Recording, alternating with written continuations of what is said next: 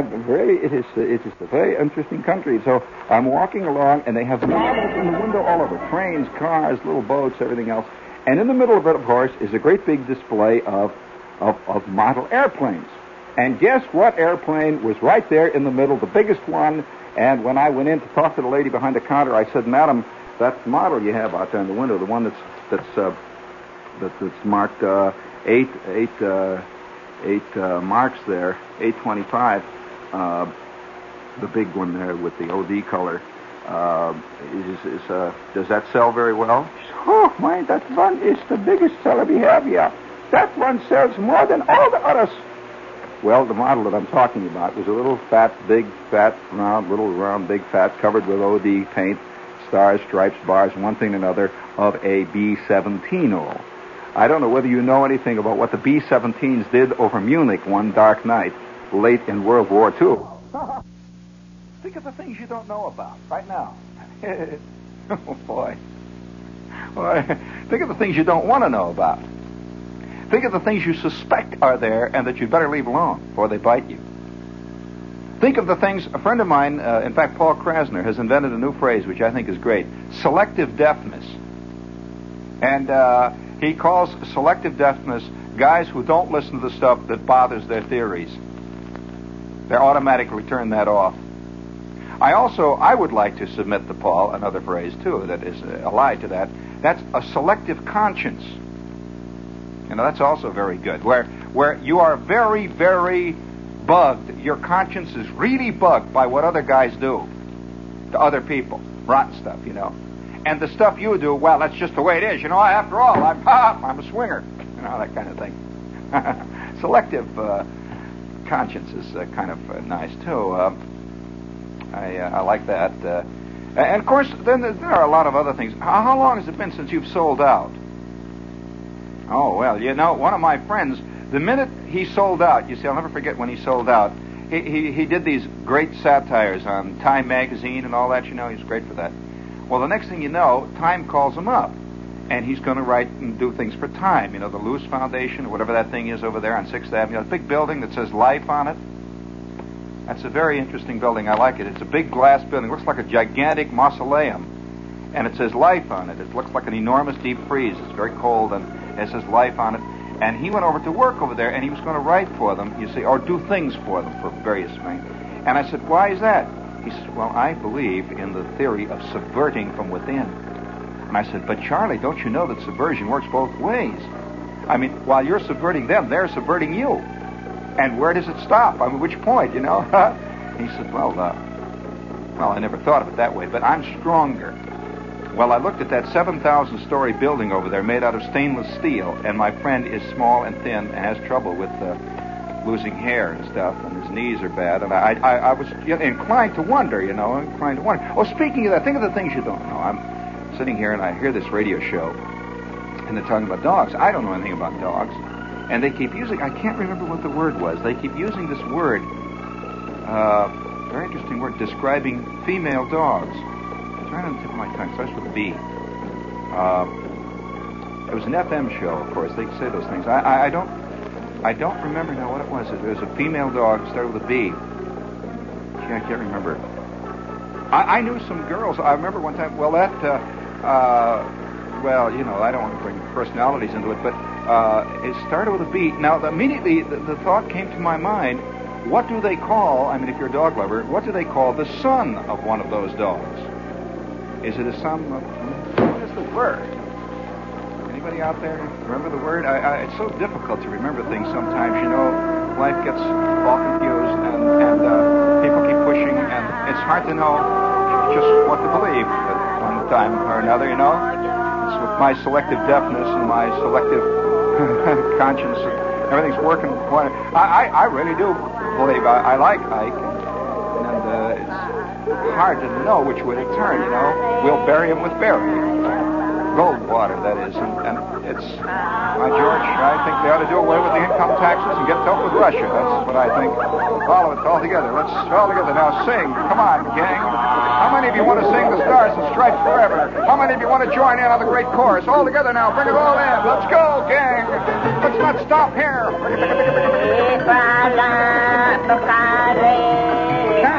That's great. Bring it up. I can almost hear it.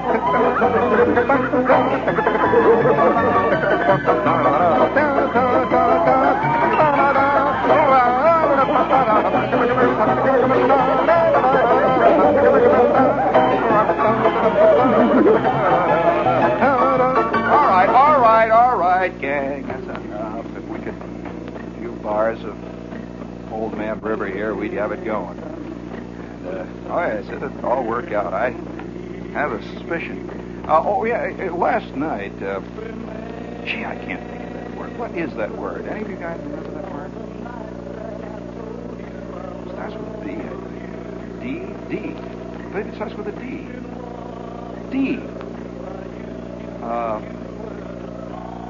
D, yeah. It starts with, it's on the tip of my tongue. It's just hanging there. Hello. Just that's it. Hello. Just hanging there. It's funny how your mind works like that. Just there's all kinds of things. Have you ever had the feeling that the mind is a giant tape recorder with a built-in eraser? And it only works. You see, the eraser only works selectively. You erase the stuff that you don't want. And it just works like that. It's a self-editing videotape, really, in a sense. Where have you ever known a guy who wrote an autobiography? Oh boy, this friend of mine wrote his autobiography, became very famous for it, and I read it. But I happen to know about his life, and he left a lot of stuff out. That was the good stuff. And I asked him about that, and he looked at me and he says, "Well, I don't think that stuff is really very pertinent." Oh boy, I'll say. That's right. How much of your life, now that we're on that subject, I'd like to ask a rhetorical question out here. How much of your life do you believe is pertinent? Everything is significant and pertinent, right? Well, then you're one of the very few. We'll ask that question again now in another way. When, friend, do you think that life is going to begin for you? Yeah, Wednesday? Or do you think it's going to begin next year when the rascals are routed out of the city hall and the good guys get in? Or do you think, these are just little rhetorical questions that we never tire of asking. I would like those of you out there, how many Holden Caulfields are listening tonight? Please raise your hands. Please leave the room, will you, all of you? How many of you out there are infallible phony spotters? Can spot a phony from a million miles away? Right, I can tell that. I've noticed one very interesting thing. Everybody below the age of 19 is an infallible phony spotter. Aren't they, though? It's funny how few of them spot themselves. It's interesting. All the phonies are those other guys there. Those, the rotten ones that get on the football team. And, that kind of stuff, phonies. And, those guys that get 117 points out of possible 100 in a physics, phonies. I could do that kind of stuff. What are you talking about, Mac? It's phony. He's just, what is he doing it for, huh? Just sitting around. I know what he's doing it for. He's working a deal. Phonies. How many phonies are out there with us tonight? Raise your hands. That's one of the beautiful things about radio. Nobody can see you. That's right. It's even better than a book, isn't it? Raise your hands, all of you phonies out there. Now, all of you phony spotters, raise your hands. No hands? What's the matter here? Now, wait a minute. Now, wait a minute. You raise your hand twice, Mac. There's the truthful man in the crowd. And, well, all right, we might as well get going here. You see, one of the troubles with radio, we began last night, and we didn't ever get to it, actually. Didn't ever not actually get to it. Not. One of the troubles with radio is, as any good performer can tell you, a performer must have a frame. He must be framed and must be official before the people are aware that he is official. Oh, that's true. If, for example, they were to do, let's say, Who's Afraid of Virginia Woolf back of Fred's garage and charge you 2 pins to see it, that's exactly what you would value it at. That's the truth. I'm sorry, that's the way it is. I'm sorry. Oh, everyone says, oh, no, I'd see true quality immediately. Bunkaroony. That's not true.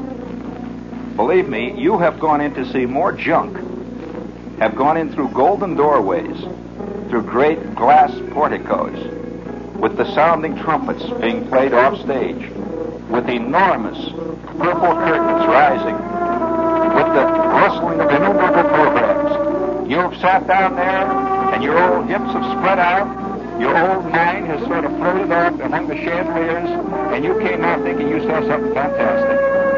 And the trumpets blew, and the people hollered, and the seals clapped, and you paid $9.74 a seat, with taxes included. And you were sitting 17 rows away from the water cooler. And that's what made it official. All right, hold it. Now, one of the troubles with radio is you get it free.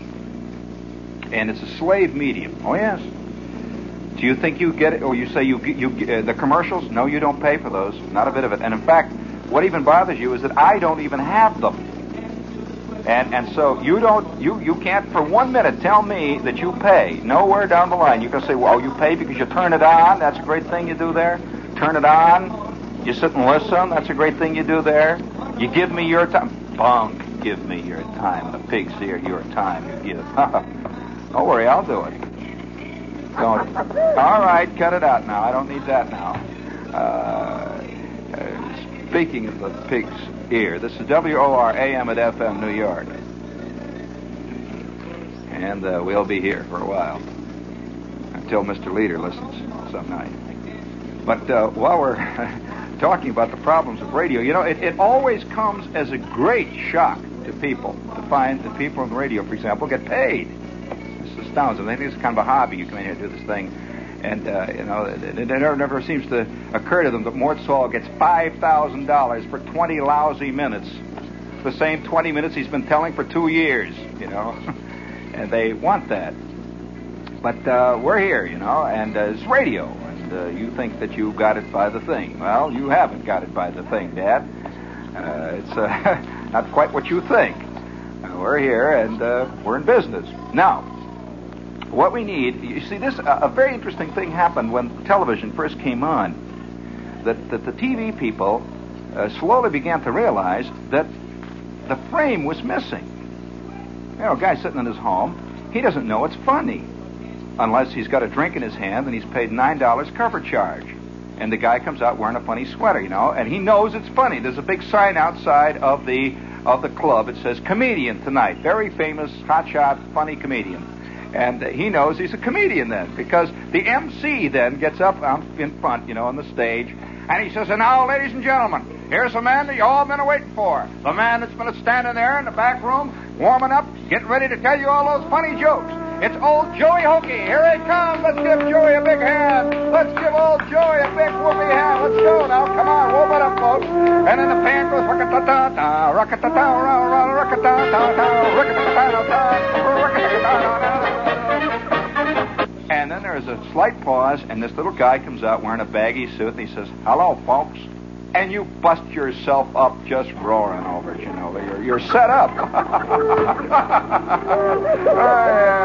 up at the other alley, Dad. It's a duck pin game all the way down the line. Well, now, the trouble with radio is that we don't do that, you know. This guy just comes on. And that throws you, you know. You don't have a drink in your hand. There are no ice cubes tickling your pinkies. You don't have this big fat chick next to you, you know, and wearing the gold lame dress. You don't have this little guy coming out, the MC. You know, the MC says, now, folks, in just a few minutes, we're going to have that great singer of fine old songs. And you don't have any of those things. In short, you're not set up. It's funny how this works. It certainly works in the theater. You know? After all, why do you think, when you go into the theater, that they have that gigantic red velvet curtain? Believe me, that ain't a Venetian blind. And you know it. When a gigantic red velvet curtain 17 feet high and 400 feet across goes up, there's going to be something there, you know. And you're ready. It's all setting you up for it. And that business of dimming the lights. Now, if I were somehow able to have a deal with Con Ed here, you see, so that exactly 11:15:40, just as my theme is fading down, all of your lights dim and went out, you would be set up, man. You would be set up. There would be a brief moment, a pregnant pause, and out would come that sad, bewailing note, the note of all mankind, crying aloud. allowed for all of us to get down on our knees and love one another, and to laugh together, to enjoy together, yes, and to understand together, and to have insight together, and we'll all cry along with Jerry Page. All together now. Hey, George, that would be wonderful. That would be great. And so the guys in television learned very early in the game, especially the guys who are doing comics, that hardly anybody knows anything. And, that's right. Hey, George. See, now, you keep that. Now, I'll show you what I mean. Now watch it. Hold it there. Now, watch it. I'll tell you the same thing. Now, watch it. Just keep it there. Now, we'll set it up. I'll show you how it works now. See, now, what if I were to say to you, I said, gee, I wonder what it is. What is it that they call female dogs? I wonder. No, wait, no, you broke it up. See? No, you got to watch my hand. I'll give you the cue. I'll do it again. I wonder what it is. No, skip on past the horns there, see? And we'll set that up, and we'll show them how it works, see? Just skip on past the horns, see, and get into all those people yawking. Okay? All right, now, here's what happens. Now, I'll show you how it's set up. Gee, see, this little man comes out, and he looks at you. And the band is going... Hi,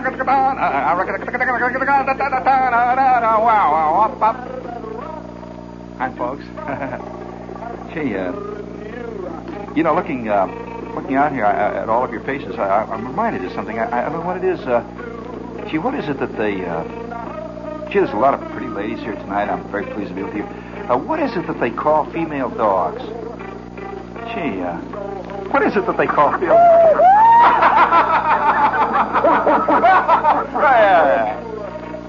Well, you see, you're informed then that it's funny, and all of a sudden you find yourself yucking along with it, insanely, for no good reason, except that the guy next to you has fallen on the floor and has hit his head on the overshoes down there and is groveling in the gum wrappers. Well, this is all part of the setup. It's all very important. And very early in the game in television, they found out that hardly anybody knew what was funny. Oh, yes, we have a very humorless nation. Are you aware of that? Very, very humorless nation. And so the television comics knew that they could not survive unless they had running along behind them a thing that went like this. About every 15 seconds. That horn keeps getting in there. About every 15 seconds. Oh, my God. Well, you were ready. You were set up because it was a sign that kept telling you it's funny. And you felt that that little vague, funny thing that you have down. So when somebody tells a joke, it's okay, laugh, Fred. It's all right, go ahead.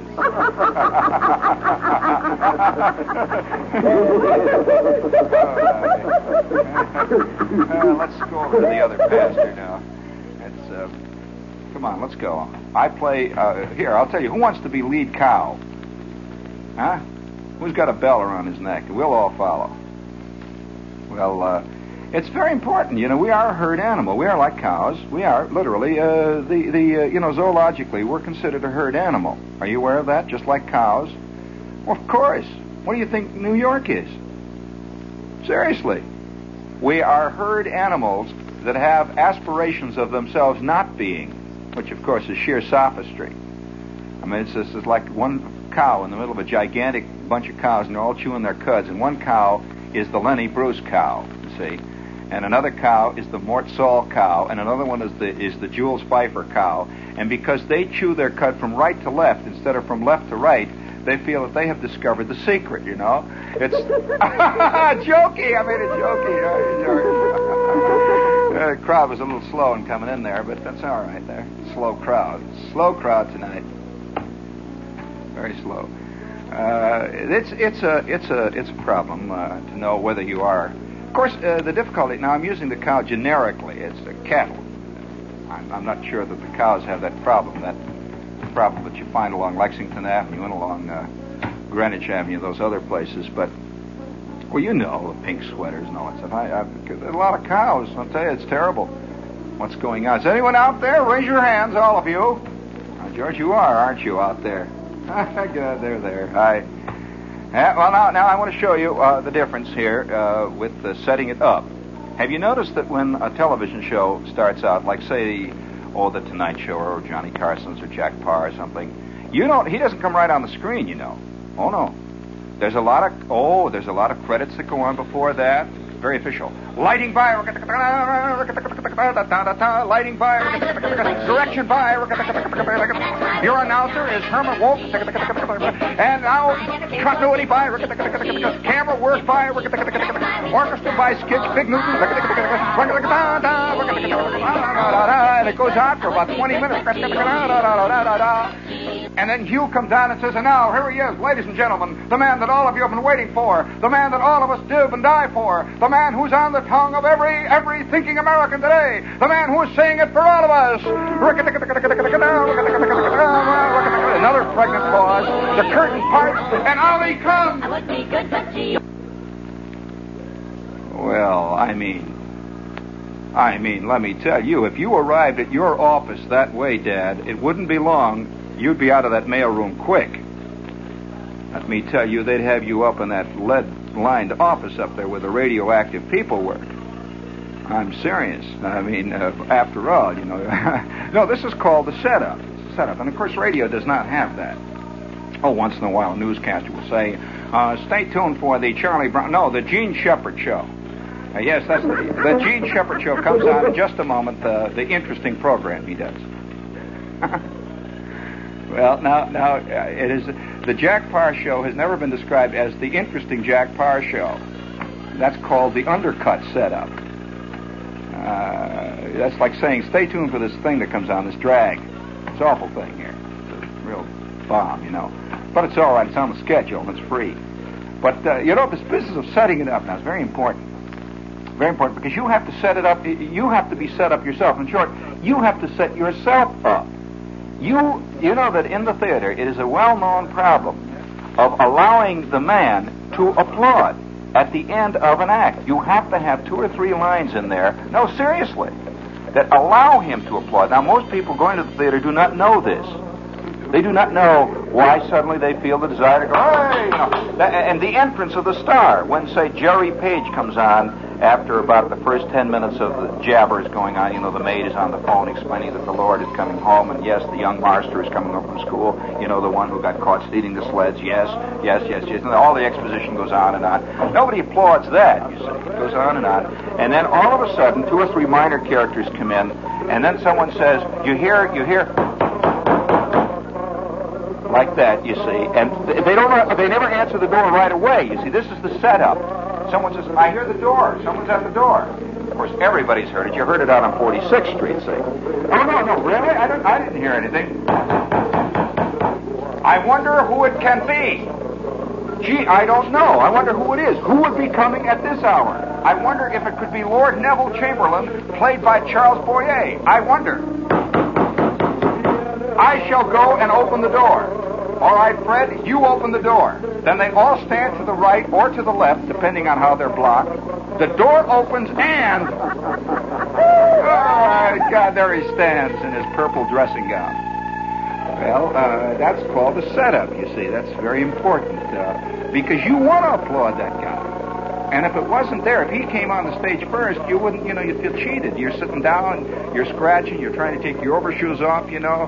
People are sticking you in the elbow, and, you know, you're sweating, and, you know, you don't just start applauding right away the minute the curtain goes up. No. Unless Oliver Smith has done the sets. And you're a real hip Broadway act. You applaud the way the lamp is set, you know. My God, look at that. Extra in the back. Oh, Oliver's done it again. Oh, my God. That's fantastic. And they're applauding the moon, you know, things like that. Well, this is all part of the setup. Now, it's very important to people. You know this when you work. I've worked many a floor, you know, in nightclubs and one thing and another. And you know that if you don't give the people a chance to applaud, they feel that you haven't said anything funny. And they also feel cheated somehow, vaguely, inside of them. They really do. It's a funny thing. You have to put in what they call applaud or laugh or pad lines. And so you say, and so I said, go to so-and-so. And then there's a pause. They know it's going to... That's just the way I said it. They laugh, and they know, you see. But if you say, and so I said so-and-so, then, in addition to that, I went on. All right, you see, you killed the laugh. See what I mean? See how it worked? That's very interesting. This business of setting yourself up psychologically and mentally to be receptive to something which becomes important and big in your mind. For example, I'll tell you a little thing here, that turning out LPs, they have found that humor LPs never sell unless there's a lot of laughter around them. The guy can say the funniest stuff in the world, and you will not buy it unless there is already laughter on the LP to tell you that it's funny. Now that's an interesting phenomenon, that almost all the LPs that have sold have had insane laughter behind them. You cannot come to somebody and tell him something, because he doesn't think it's official. That's the word, really. He does not think it's important funny business unless he hears a lot of other yucks yucking it up over that. LP's an interesting thing. Speaking of LPs, by the way, and this because I have trouble, I cannot answer any letters. We just don't have that kind of a staff, as Long John says. The Long John staff, by the way, consists of one old telephone, in case you're interested, his staff, and he's got a very elderly typewriter. And he pays all three of them, including John. That's his staff. Well, while we're on the subject of that, I have turned out 2 LPs, and I'm not going to. I'm tired of people keep writing. They're on the Electra label. This is not a promo. It is just to answer so that I do not have to run out at all through the machine here. Now, you will find one has laughter on it, and the other doesn't. One was recorded in a nightclub that I did a show in a nightclub some time ago, and it was recorded right on the spot on New Year's night, Christmas night. The other was done as a series of essays in a studio, both a certain kind of humor, but oddly enough, the reactions to the records were 2 different and completely isolated things. Reactions, I mean, among people who heard them. Very interesting phenomenon, the setting people up. It's not as simple as you think, and you think that you are immune to it. Oh, no. Nobody is immune to it. You know, this is one subject that has hardly ever been studied here in America. It's a very unpopular subject, actually, because we are a psychiatric nation. We are so hung on therapy that few of us are interested in what could be called basic research. In short, you find very few people who are interested in psychology, but a lot of people are fascinated by psychiatry. 2 different fields, related, true, but very different. Very, very different. And in particular, they are not interested in one specific kind of psychology, and that is psychology of man in the mass. Because we like to feel it does not affect us. Almost any guy, when he's talking about mass psychology, is saying it about other people. He likes to pretend it's the other people. It's the other people. No, I'm sorry. Mass psychology is a very fascinating study, and one day is going to be recognized as such. That man in a large group is one thing. When he's alone in his pad is totally a different animal. And you yourself are that, because we're all men, and we can't escape that. We are. And I know that when I'm in a crowd, I'm laughing at something that is, everybody's laughing, I'm laughing. I'm just having a great time. Everybody's laughing and whooping it up. And then later, I try to figure out what it was I laughed at, and somebody gives it, to show, here it is, here's the joke you laughed at. And I feel like an idiot, a fool. What is this? Is this funny? That's why I say the theater, in a way, is one of the most dishonest of all writing mediums, in a sense, for actually coming out and saying things. So when you're sitting down reading a novel, you're by yourself. Or if you're reading a play, you're by yourself. And you are not subjected to all the rest of the people around there laughing and howling and whooping it up, and that subtle thing called mass psychology. You can really judge a thing for what it is. And when you get out, after you've read a book or a novel, you find out, well, this guy didn't say anything, or this guy did say something. It's very hard to tell in the theater. Very difficult to tell. Because of those various setups that I'm talking to you about, the various things that you go through, the different stages that you go through. And the man who can produce the best setups is called the great showman. He's called the great theatrical expert. That's really what theatricality means. It's producing a setup so that you will be literally set up like pins in a bowling alley. Now, some writers today write totally in theatrics. They have learned that the theatric can, in a sense today, suffice for content. In short, why even bother with ideas? Just have a lot of theatrics going. And this is, of course, you always have a great show then. When there's a master of theatrics at work, you always have a great show. Now, whether he has said anything about the world or not is a moot question, and one which most people do not even bother to answer. I've noticed so many of the critics today hardly ever bring that subject up. They will talk about great theatrical craft. They'll discuss all that. And they hardly will ever discuss what point the man was making in his play. If this were carried over to the novel, it would be interesting to have a guy be applauded for his great punctuation. He was a fantastic speller. And boy, one thing about him, he really pulls in some great words. He has a great vocabulary, and his spelling is terrific. And you ought to see the way he arranges his sentences, and he piles his paragraphs up like pyramids. It's very exciting. And in fact, I recommend this book. It's one of the best printed books I've ever seen. It's printed beautifully, has a great binding, and it has a fantastic dust jacket. Yes, this one should take the Nobel Prize this year.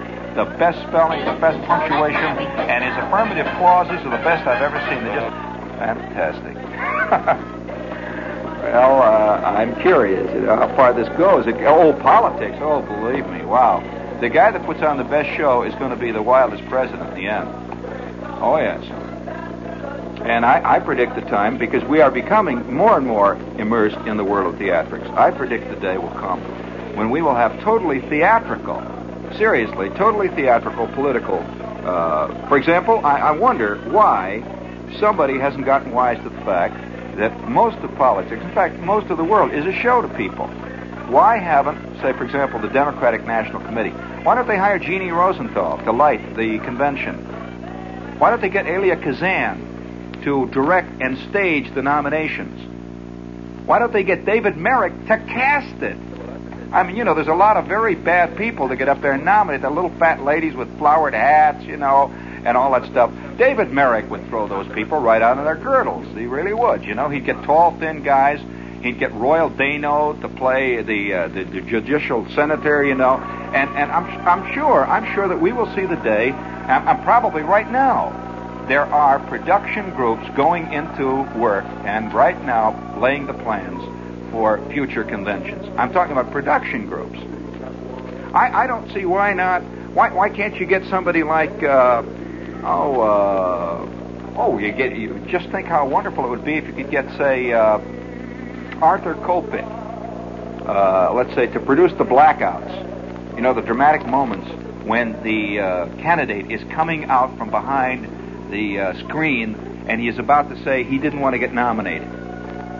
But unfortunately, they have drafted him, and he will carry. Remember that the scene of Adlai Stevenson was probably one of the best staged bits of theatrical hokum. Was when Adlai Stevenson, they had to go get Adlai Stevenson, you remember, and all that, and the spotlights picking him up, and everybody is yelling and screaming, Oh boy, and we swallow it like smallmouth bass. Oh man. And it's the same. This is all the same setup, and it's not an anti-Stevenson thing. I was for it, but I'm just saying how the theatrics aid any kind of a thing of this nature. While on the subject of the sweeping mass movements that go behind us, one way or the other, there was a great little story, and I think I have time to do this, because you see what happens. It's mass psychology. It's how we react in the mass. And how we react in the mass really tells what mankind is like, not what man is like. Now, very few writers today write about mankind. They write about me. What terrible things are happening to me. What terrible things happen to my friends. Always setting themselves apart, you see, from what has become the great catchphrase of our time, society. Society's out there, they're rotten. Me and my friends were here. We're the good guys. And we read all the good things, like we read the Village Voice. That makes us all good guys, and we're good guys. Well, I'm not so sure it's that simple. But wouldn't it be great to believe that? Think how simple the world would be. Think how easy it would be to feel that all the ills that happen to you and your friends are as a result of society, not that you loused up. Wouldn't that be a great world? see. This same crew, by the way, buys Ayn Rand all the way, generally. Because this is what she preaches. There's a rotten society out there who's always trying to kill good men. Guess who the good men are? The readers. Naturally. and of course, the good men are above laws and should set them for other lesser men. This is called FASC. There's a long word that they used to call it. This has something to do with it. But it's had about 10 different names during its long and illustrious political career. It goes back to Caligula, kids. He did that little bit, too. I hate to bring history into it because that's always troublesome. But these are the things which are plaguing our world today. A part of the fact, I wonder how many people, when they're reading, say the New York Times, or the Post, or the News, or the Mirror, anybody you care to mention, any paper you care to mention, the papers are always fighting against the bad guys who are doing the terrible things. You know this, no matter what paper it is. The Birmingham News, you just go up and down the line. The bad guys are doing these things, and we are standing against it. Me, the writer of the editorial, and you, the reader. We're the right thinkers. I wonder where the bad guys are, what papers they're reading. I'm curious. Do they know they're bad guys? Who is out there who is society? Where's society? A rotten society. Where are you out there? I want to belt you in the mouth. All the terrible stuff you're doing. To them, to us, to we. Where are you out there? Boy, if I ever get you. That's one of the great dreams of mankind is to get all the bad people in one place and burn them up. Oh, yes. Or throw them into the ocean. Or put them in jail. Or expunge them. For the good of all, of course, in the end. This is what caused the great purges in communist Russia in the 30s. Get rid of the bad guys. It has to be done. Get 87 million bad guys down the drain. and of course, the hooker in it is who defines bad? Well, the guys that are doing the burning, of course. That's easy enough to see. Anyone knows what's good and bad. I'll bet there isn't one of you out there who has any doubts about what is good and bad, what is right and what is wrong, right? Put your hands up out there. Any of you that are confused? Not a bit. Not a bit. Therein lies one of the most fascinating, insoluble problems of mankind. And it is insoluble. Is that we have these 2.5 billion people in the world, and each one has his own definition. Now, his definition is usually outside of himself. It's not me. It's not me at all. It's them, they. Wouldn't you like to catch up with about 5,000 of the they? Wouldn't it be great to get just, boy, can you think what you could do with a flamethrower in about 10 minutes for future good of everybody? Wouldn't it be great? Wouldn't it be great? My George. Of course, this requires a certain amount of selective conscience too. I think one of the new movements in the world is the slow breakdown of the cause and effect principle. The cause and effect principle, which I think is very important. In short, we have confused cause and effect, and oftentimes today we don't even look at the cause. It's the effect that we're interested in. And so it leads people like Bertrand Russell, for example, to applaud China as a peace-loving nation because it stopped hitting India. That's an interesting way to applaud peace. Do you know he did this? Thereby ignoring the fact that China marched on India in the first place, which was the cause of the hitting in the beginning. So if you can always do that, life will be very simple for you. Very simple. If you can cut out cause and effect. It's like the people who want to get tough with Russia and want to have all taxes cut out. Well, they are not unrelated, friend. They are cause and effect. And that's just the way it goes. Cause and effect, of course, this is a child's way of looking at the world. A child out in the world, he breaks a window. And he comes into the house and he gets belted for breaking the window. Then he gets mad at his parents. He never relates it to breaking the window. That breaking the window caused the belting. He never says, gee, I did a rotten thing. He doesn't do that at all. He says, look, they're hitting me. They're hitting me. The rotten people are hitting me. Somebody says, well, you broke a window. What's that got to do with it? What do you mean? What's that got to do with it? That's irrelevant. They're hitting me. Well, it's just like this little gathering, the constant gathering of people who are always protesting the dropping of an A-bomb on Hiroshima. They continually ignore the cause that there would never have been an A-bomb dropped on Hiroshima if there hadn't been a lot of marching for years before that by a lot of Japanese in a lot of areas and a lot of things that were not right. In short, if you can ignore the cause of a thing, the effect is always reprehensible. Always reprehensible. Believe me.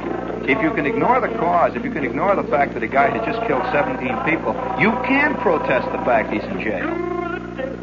If you can forget why he's there. And that's one of the great problems we have in our world today, is that slow breakdown. And you find this among people who are otherwise truly. One of the great examples of an essay on this, I don't often recommend things to you, but in the current issue of a magazine called New Republic, there is a beautiful essay on Bertrand Russell, the bewitchment of Bertrand Russell, which is about that kind of thinking, that no matter what, in other words, Khrushchev is applauded for taking his weapons out of Cuba, but he is never reprimanded for bringing them in.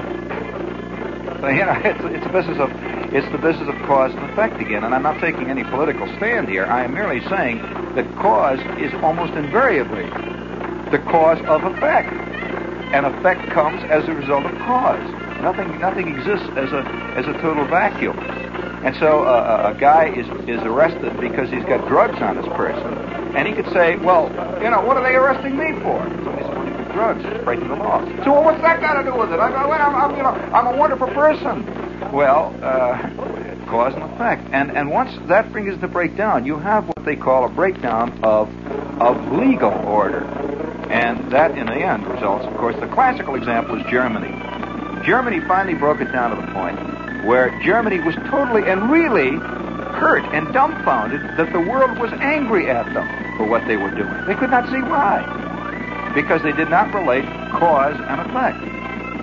That what they were doing to the Jews was isolated in their minds from the fact that the rest of the world was angry at them. Could not relate one with the other.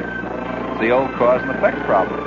And once you break that connection down, you open up a Pandora box, Dad, that goes on and on and on and on. Magazines today are making total philosophies of that kind of thing, breaking down the cause and effect relationship. Makes for an interesting life.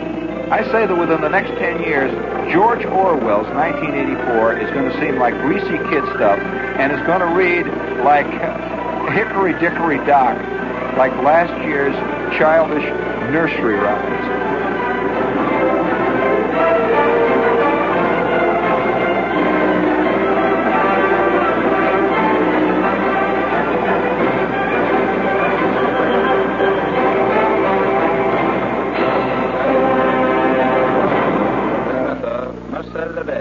This is WOR Radio, your station for news.